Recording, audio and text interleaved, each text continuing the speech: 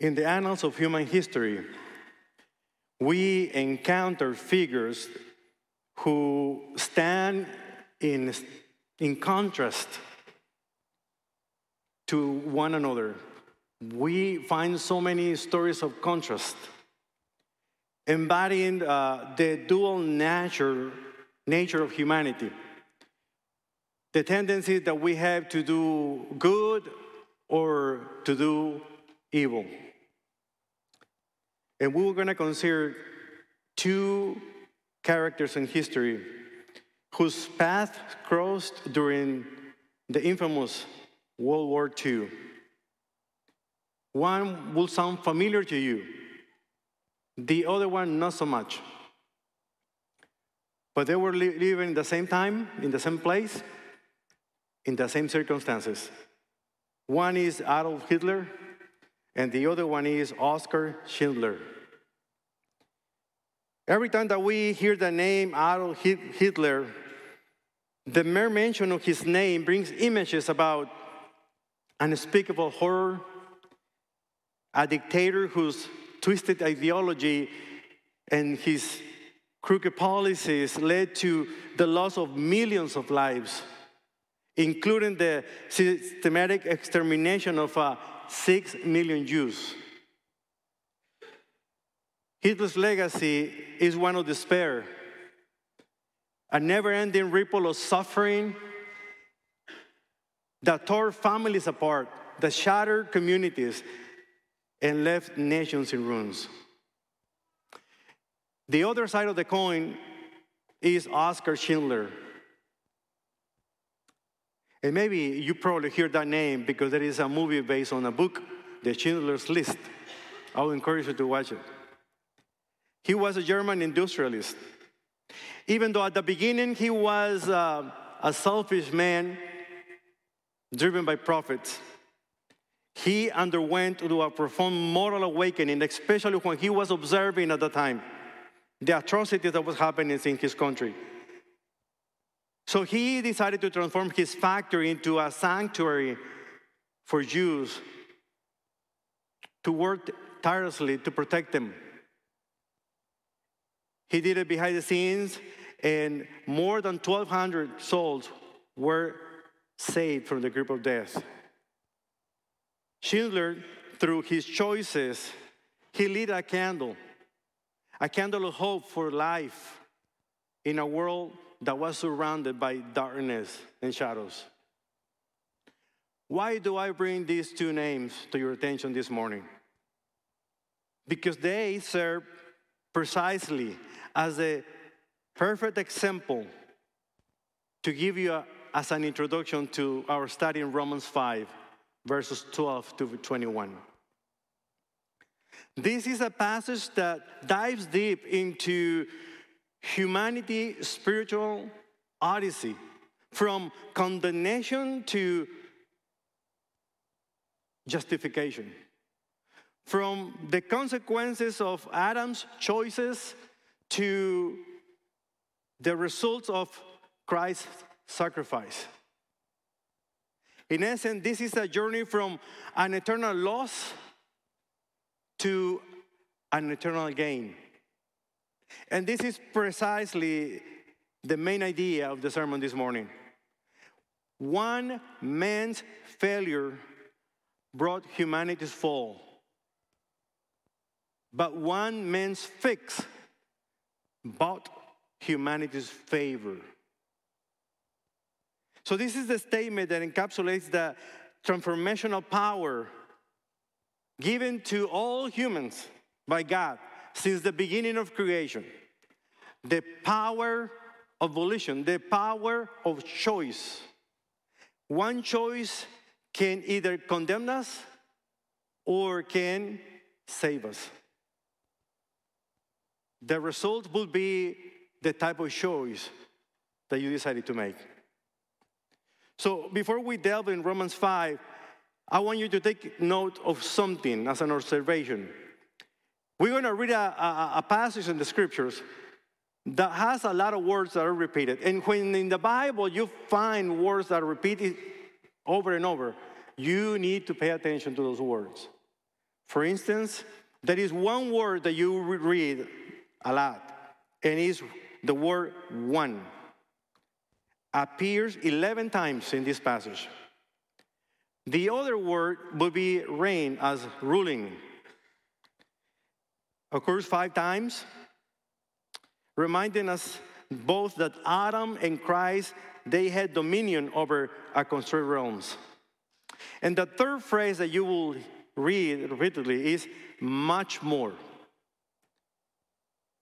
Is repeated 5 times and illustrate that we gain in Christ, what we have in Christ, what we gain in Christ surpasses all what you can imagine, all what was lost through Adam's choice.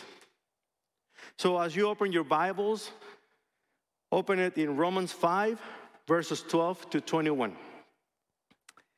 We're going to turn to this enlightened passage. This chapter that I hope it will draw our attention to the key important things. We're going to be studying 3 things this morning, so pay attention because you're not going to see it on the screens. First, we're going to see how one man's failure brought humanity's fall. Those are going to be verses 12 to 14.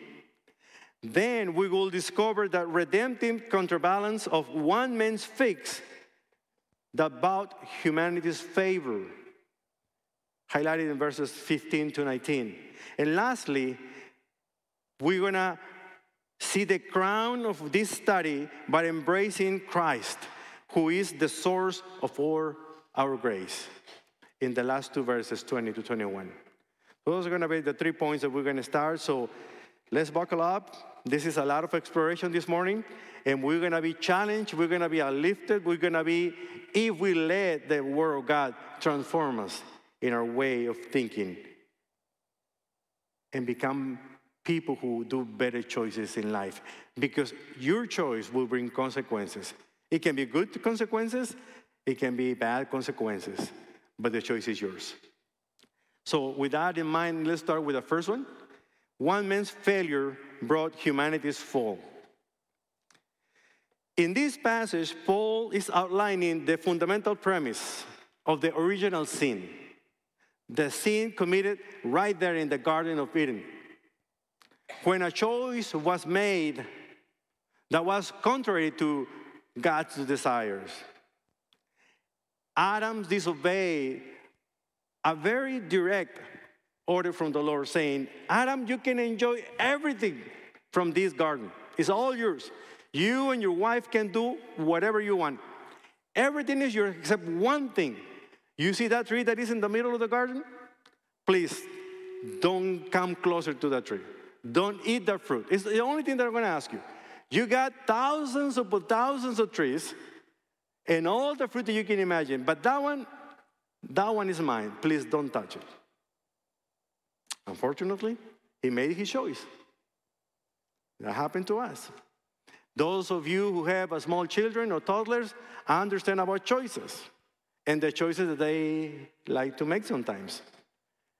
Even they are little, you can see how stubborn they can be. And they will experience the choices that the parents will make as they try to correct them. So we're going to see this because Paul is arguing that sin entered into the world through one man, Adam, which led death entering through sin as well. One mistake. I don't know if you, but many times I am thinking, when I go to heaven, I may see Adam there. I think, of course I'm going to see Adam. And I don't know what I'm going to do with him. I don't know if I'm going to feel the desire to punch him in the face or something. But I say, man, what were you thinking? Because in Genesis 3, all the way to today, we see the consequences of one wrong choice. So even though we experience a lot of situations in our nation with the polarization in politics, it's easy for us to blame one party or the other one. Don't blame them, blame Adam. Because that choice, and be careful, because here Paul is not mentioning Eve. Obviously, she is included. But Adam was responsible. Because Adam was in the place that was next to Eve when the temptation came, and he didn't do anything about it. So Paul argues that sin entered into the world through one man, and through that sin, death. And then, because of that, we all have sinned. It has been transferred like a virus from generation to generation until today with all of us. So we are born in sin. And then we're going to read about the law. Contrary to what we may think, the law only functions as a magnifier glass, showing us how bad we have behaved, or how bad we are. So the topic of verse 12 is sin and death. And here Paul is describing 3 downward steps that go from bad to worse in this situation. The first one is sin entered the world through one man. Verse 12, the first part says, therefore, there is another therefore. That's important. It's connecting ideas from the past to what he's explaining. Remember, this is a letter, and a letter cannot be just fragmented and try to study by fragments. You need to study the entire letter. So he is bringing ideas that begin in chapter 1, and he continues with those ideas. So, therefore, just as through one man sin entered into the world, and death through sin. Let me stop right there. Adam is not named here. Paul is not concerned about necessarily with his name.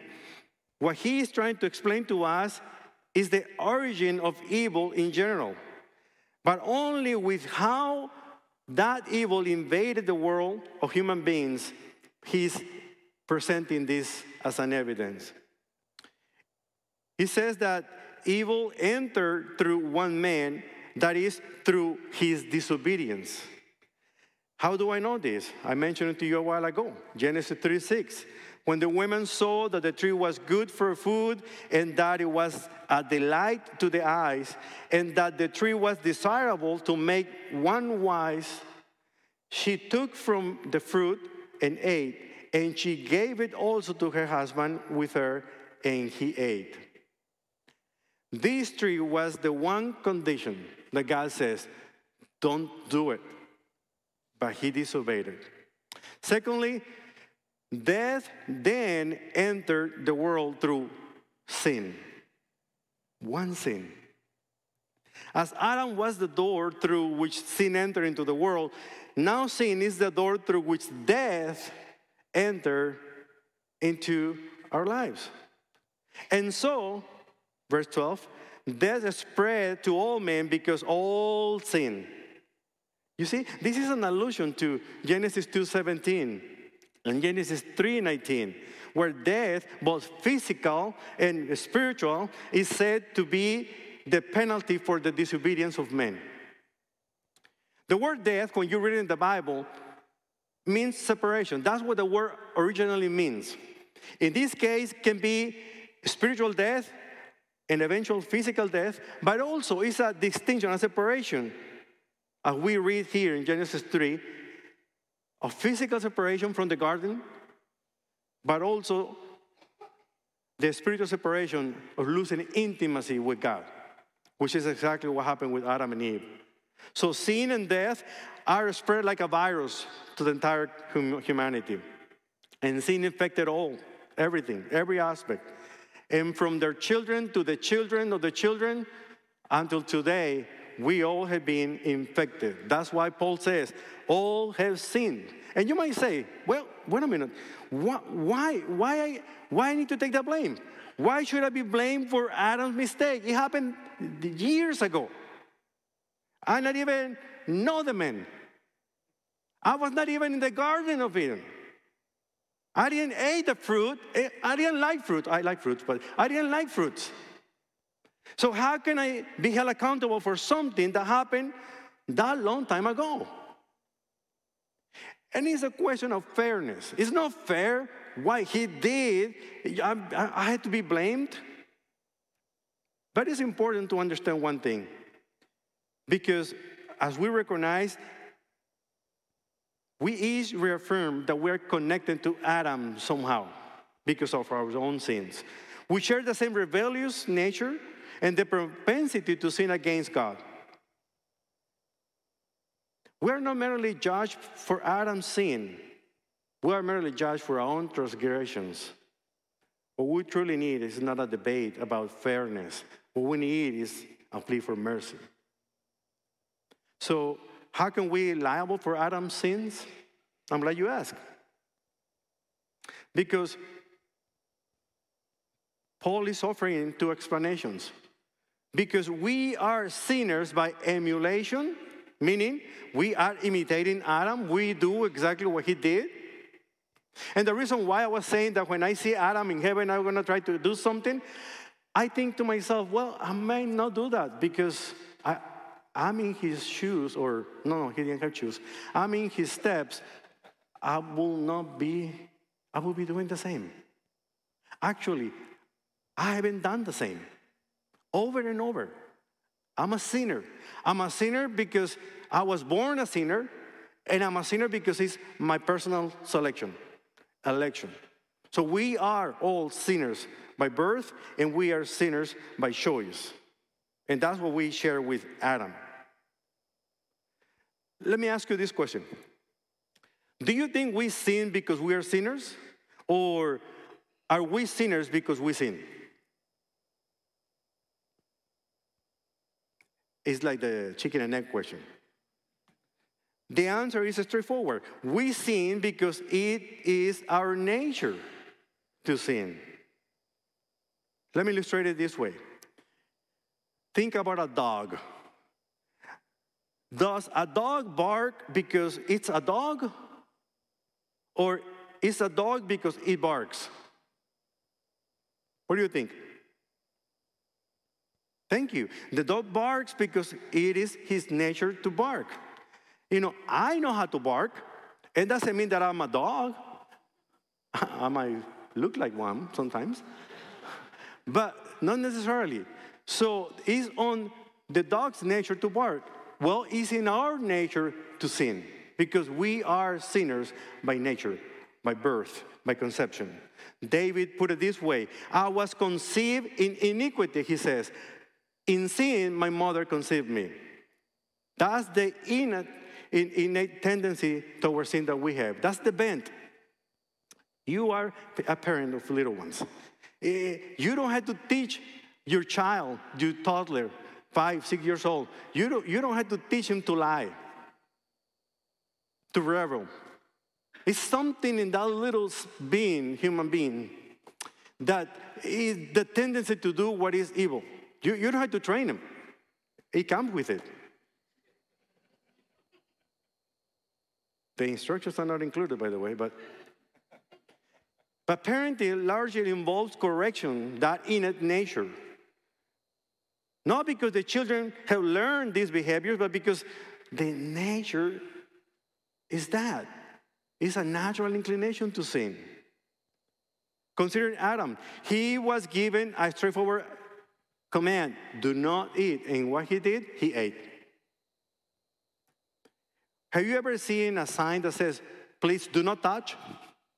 And what is your inclination? Why? He says, wet paint, do not touch. Maybe it's dry now. Why I do that? It's my nature. You know, he said, do not enter. It's exactly. Do not park here. And you see the parking. Do not walk through the grass. And we walk through the grass. Unless you are in Texas A&M, in that little place that everybody can say something about you. There you go. Actually, I was doing it. I almost putting my feet into that thing, and I was stopped in time. So I didn't commit the cardinal sin. So Adam couldn't resist the same way we cannot resist sometimes. This single act of Adam unleashed a ripple effect that we are still experiencing to today. Third, Not only we learned that sin entered into the world, and then after sin, death, now we see that death reigned before even the law was given, which is very, very interesting. Some people probably listening to Paul were thinking, as they were listening to him, how could Adam have sinned when the law was not even existent yet, was not given yet? No law, no sin, and thus no death. So to that argument, Paul is saying the following: for until the law, sin was in the world, but sin is not imputed when there is no law.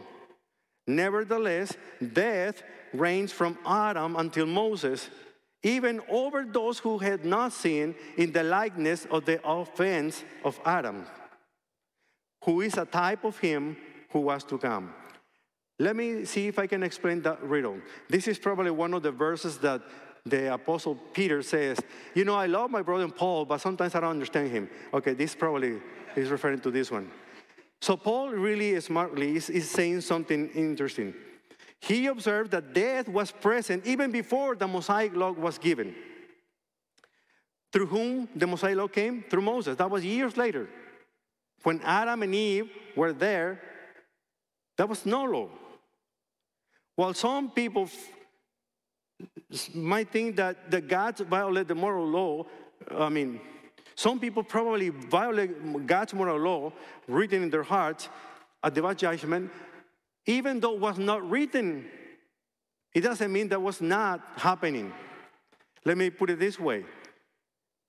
You know Noah's Ark story, the flood, the Tower of Babel, Sodom and Gomorrah. Something was happening to these people, and the law was not given yet. So death existed even before the law was given as a penalty for sin. So this could include a lot of stuff, a lot of people. So what Paul is underlining here is that we are not condemned because of breaking the law. We face judgment because we inherit a nature like Adam, a sinful nature. And this nature is confirmed by our own acts of sins. The law was introduced not because of sin, but to make us aware of our sinfulness, to highlight the gravity of our sins, and to drive us closer to God when we recognize that we are sinners. Let me put this example. I don't know if you ever are driving above the speed limit.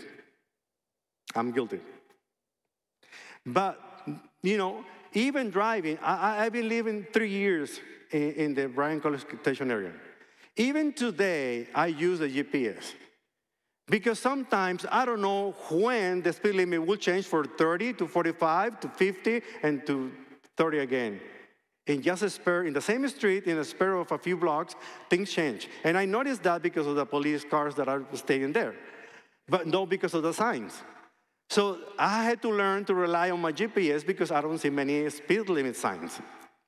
But imagine that you are always driving the same road and you are always driving to the speed that you want to, and in some ways, one day, suddenly, there was a speed limit sign. You cannot go over 45. But you are normally go 50 or 60. But now you're conscious, you're seeing it. You're breaking the law, and they're going to give you a fine if they catch you doing that. This is what Paul is saying. There was not a speed limit. It doesn't mean that it was not existent, the condemnation or the punishment for sin. But when that law was given, now you're conscious and now you know exactly what is happening. So that's what the law is doing to us. It's showing us that we are sinners. So that term imputed here is an accounting term in Greek, which means to charge against one's account. And there was no excuse, even though the law was not given, there was no excuse because they knew really well what they should do or they shouldn't do. We read in the previous chapters that in their conscience, even the people who were not under the law, they were not Jews, they were Gentiles, they having the moral conscience about doing good or evil. They knew. So they, in many ways, knew. So this is the law serves like a moral ledger, revealing the spiritual debt that we have. But in summary, the Mosaic law served as a mirror that reveals the inherent sinfulness that we have. So that's one man's failure, bringing the entire humanity's fail. Now we're going to see one man's fix, about humanity's favor. This is the contrast. This is the man, the second Adam that Paul refers to in other chapters. In verses 15 to 17, we read the following. We see the contrast that we see in the different things. We can see three contrasts. One, the nature of actions, the spiritual consequences, and the experience of the results. Verse 15, but the free gift is not like the transgression. For if by the transgression of the one, the many died, much more did the grace of God and the gift by the grace of the man, Jesus Christ, abound to the many. Adam's disobedience was a transgression, a defiant act against God's command. Christ's action, in contrast, was a free gift of grace. And he willingly died in our place on the cross. While Adam acted as a self-centered rebellion, Christ demonstrates selfless sacrifice. So basically, we can see the contrast in their nature. Secondly, the contrast in the spiritual consequences, verse 16. The gift is not like that which came through the one who sinned. For on the one hand, the judgment arose from the transgression resulting in condemnation. But on the other hand, the free gift arose from many transgressions resulting in justification. As you can see, Adam's sin resulted in universal condemnation. All have sinned, everybody, making all humanity guilty before God. On the contrary, Christ's sacrifice led everybody to justification. Those who trust in him can be declared just or righteous in the Lord's eye, providing a way for humanity to be made right with God. These outcomes of their actions are dramatically opposed. And the last one is experiential. Verse 17. For if by the transgression of the one, death reigned through the one, much more those who receive the abundance of grace and of the gift of righteousness will reign in life through the one, Jesus Christ. So the consequences of Adam's actions is death and the reign of spiritual and physical decay. Christ's gift, however, grants us life, setting up a kingdom where grace and righteousness will rule for eternity. So the dominion under which we live right now, either death or life, depends on our relationship with Jesus Christ. Even today, we have a choice to make. Are we going to be on the road to Adam, or are we going to be on the road to Christ? Are we going to be on the Garden of Eden, enjoying the pleasures of the place and disobeying the Lord, or are we going to be on the Garden of Gethsemane, letting God to do his will and not our will? So this is important, because not only the contrast legacies of Christ and Adam is important, it's also a representation of the roles of these two men. In verse 18 we read, so then, as through one transgression there resulted in condemnation to all men, even so through one act of righteousness there resulted in justification, life to all men. One man sinned, everybody is condemned. The good news is one man was obedient and one man sacrificed. Everybody, all people can be saved to the action of one man. This is the interesting thing about and the hope that we have in the accomplishment of Christ.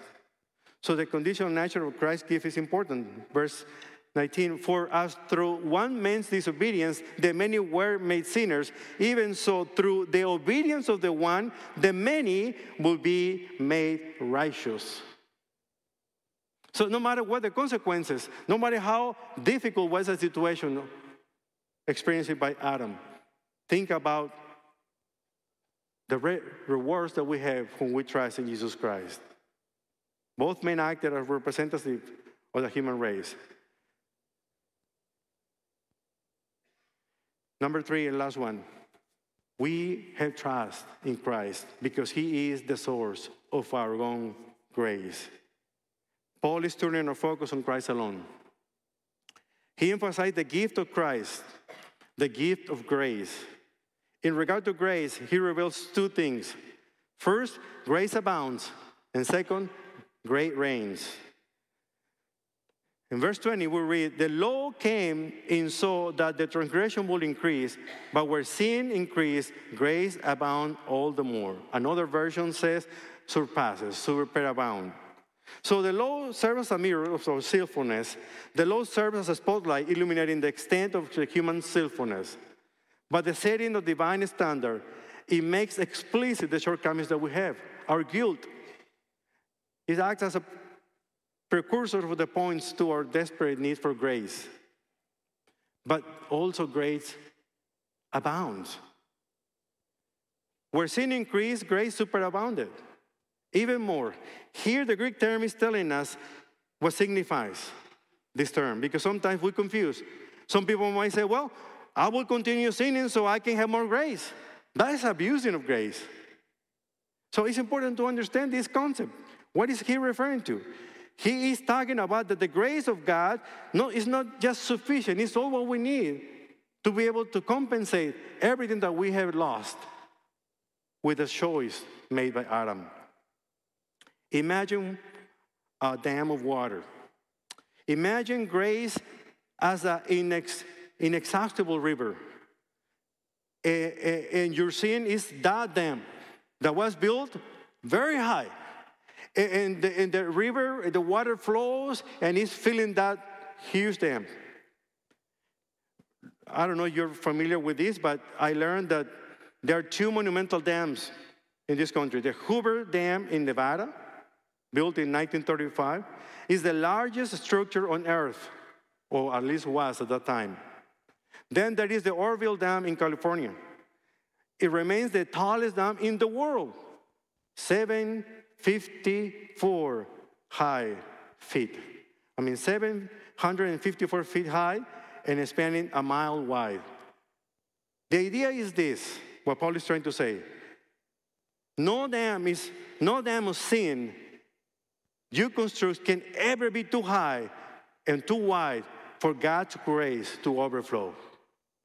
Because his grace is more than sufficient. No matter how sinful you can be, grace of God can cover those sins and forgive you for those sins. I know some of you think, well, you had no idea what I had done, Pastor. Well, I'll tell you, you had no idea what I have done. And I'm relying on this grace.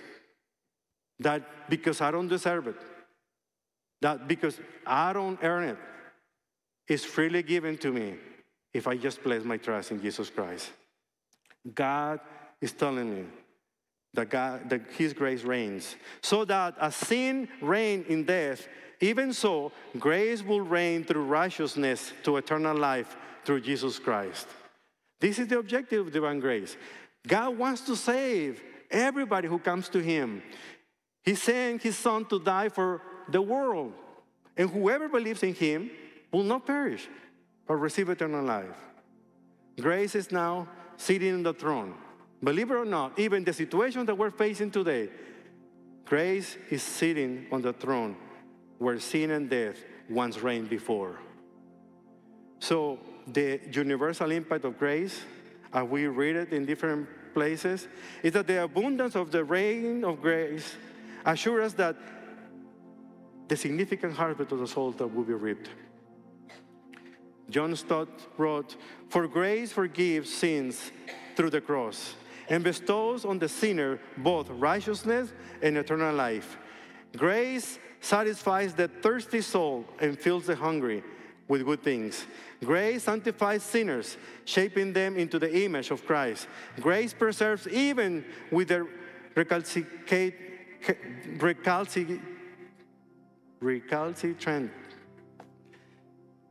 determined to complete what has to be begun. And one day, grace will destroy death and consummate the kingdom.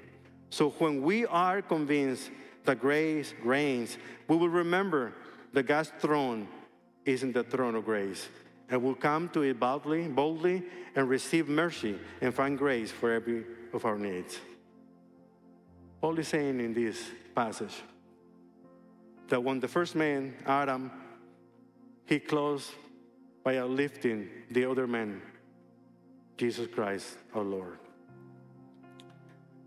I mentioned that Adolf Hitler and Oscar Schindler were in contrast, in opposite direction. Hitler, a man whose action led to a devastation and loss of millions of lives, reflects the overarching narrative of Adam, the man whose failure introduced sin and death into the world. On the other side, we had Schindler, whose life-saving efforts during the Holocaust stand in contrast much like Jesus Christ, the one who sacrificed both grace, righteousness, and eternal life. One man's failure brought humanity's fall. One man's fix brought humanity's favor. What can we do to start reflecting that in our lives? Number one, acknowledge the fall. Acknowledge that you and I, we are sinners by birth and by election. Recognize that we are born in the same state that Adam became sinful, fallen, separated from God. Admit this first step toward redemption. Number two, accept that fix that Jesus Christ made. Believe in Jesus Christ, the one who came to fix what was broken, who paid the price on the cross so that we could be reconciled with God. Number three, live in grace. Not only receive from grace, but give in grace. Seek relationships with Christ. Study the Word of God. Engage in prayer. Participate in faith community events. Show the grace of Christ to others who don't deserve it, not just the ones who are like you. And lastly, share the good news of the gospel. You've been moved from fall to favor. You got what it takes to show others what they need to change their lives, unless your life hasn't been changed yet, unless you don't believe the gospel yet. But if you do believe the gospel, show and tell. Show with the words, with your life, and tell with your words. Choose to live in the redeeming grace of the second Adam, Jesus Christ. Move from fall to favor by acknowledging that you need Him of every minute, of every second. Accept His sacrifice. I will invite you to stand as we pray together. Let's commit our time. Let's commit His word. And let's put in practice what we learned this morning. Heavenly Father, your grace leaves us with no words, speechless. We have journeyed through the narrative of humanity's downfall. We started from Adam, a tale marked by sin and distance from you.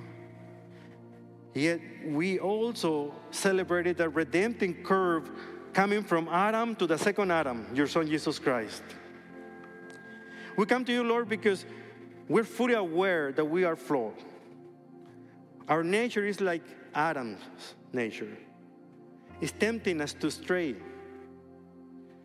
But today, as we are listening to your word, may your word help us to mark our conscious decisions to embrace the salvation and the transformative power that Jesus Christ can offer. Let us choose your favor, Father, over our fall. Let us choose your grace over our guilt. And let us enjoy the eternal communion over the eternal separation. So, Father, in this new understanding of this passage, don't let us be just mere listeners. Let us be participants of your divine plan. Show us what it takes, Father, to grow. We are eternally grateful for your sacrifice on the cross, for the cleansing power of Jesus Christ, for the promise of everlasting life, just for the faith that we have in his powerful resurrection. And as we leave this place, as we exit these doors, empower us to be ambassadors of this message of hope, to be people who can tell others how they can be saved. Thank you, Father, for allowing us to understand one more facet of this beautiful stone of your grace. And may that grace be upon all of us today. And through that grace, we glorify your Son, Jesus, in whose name we pray. Amen.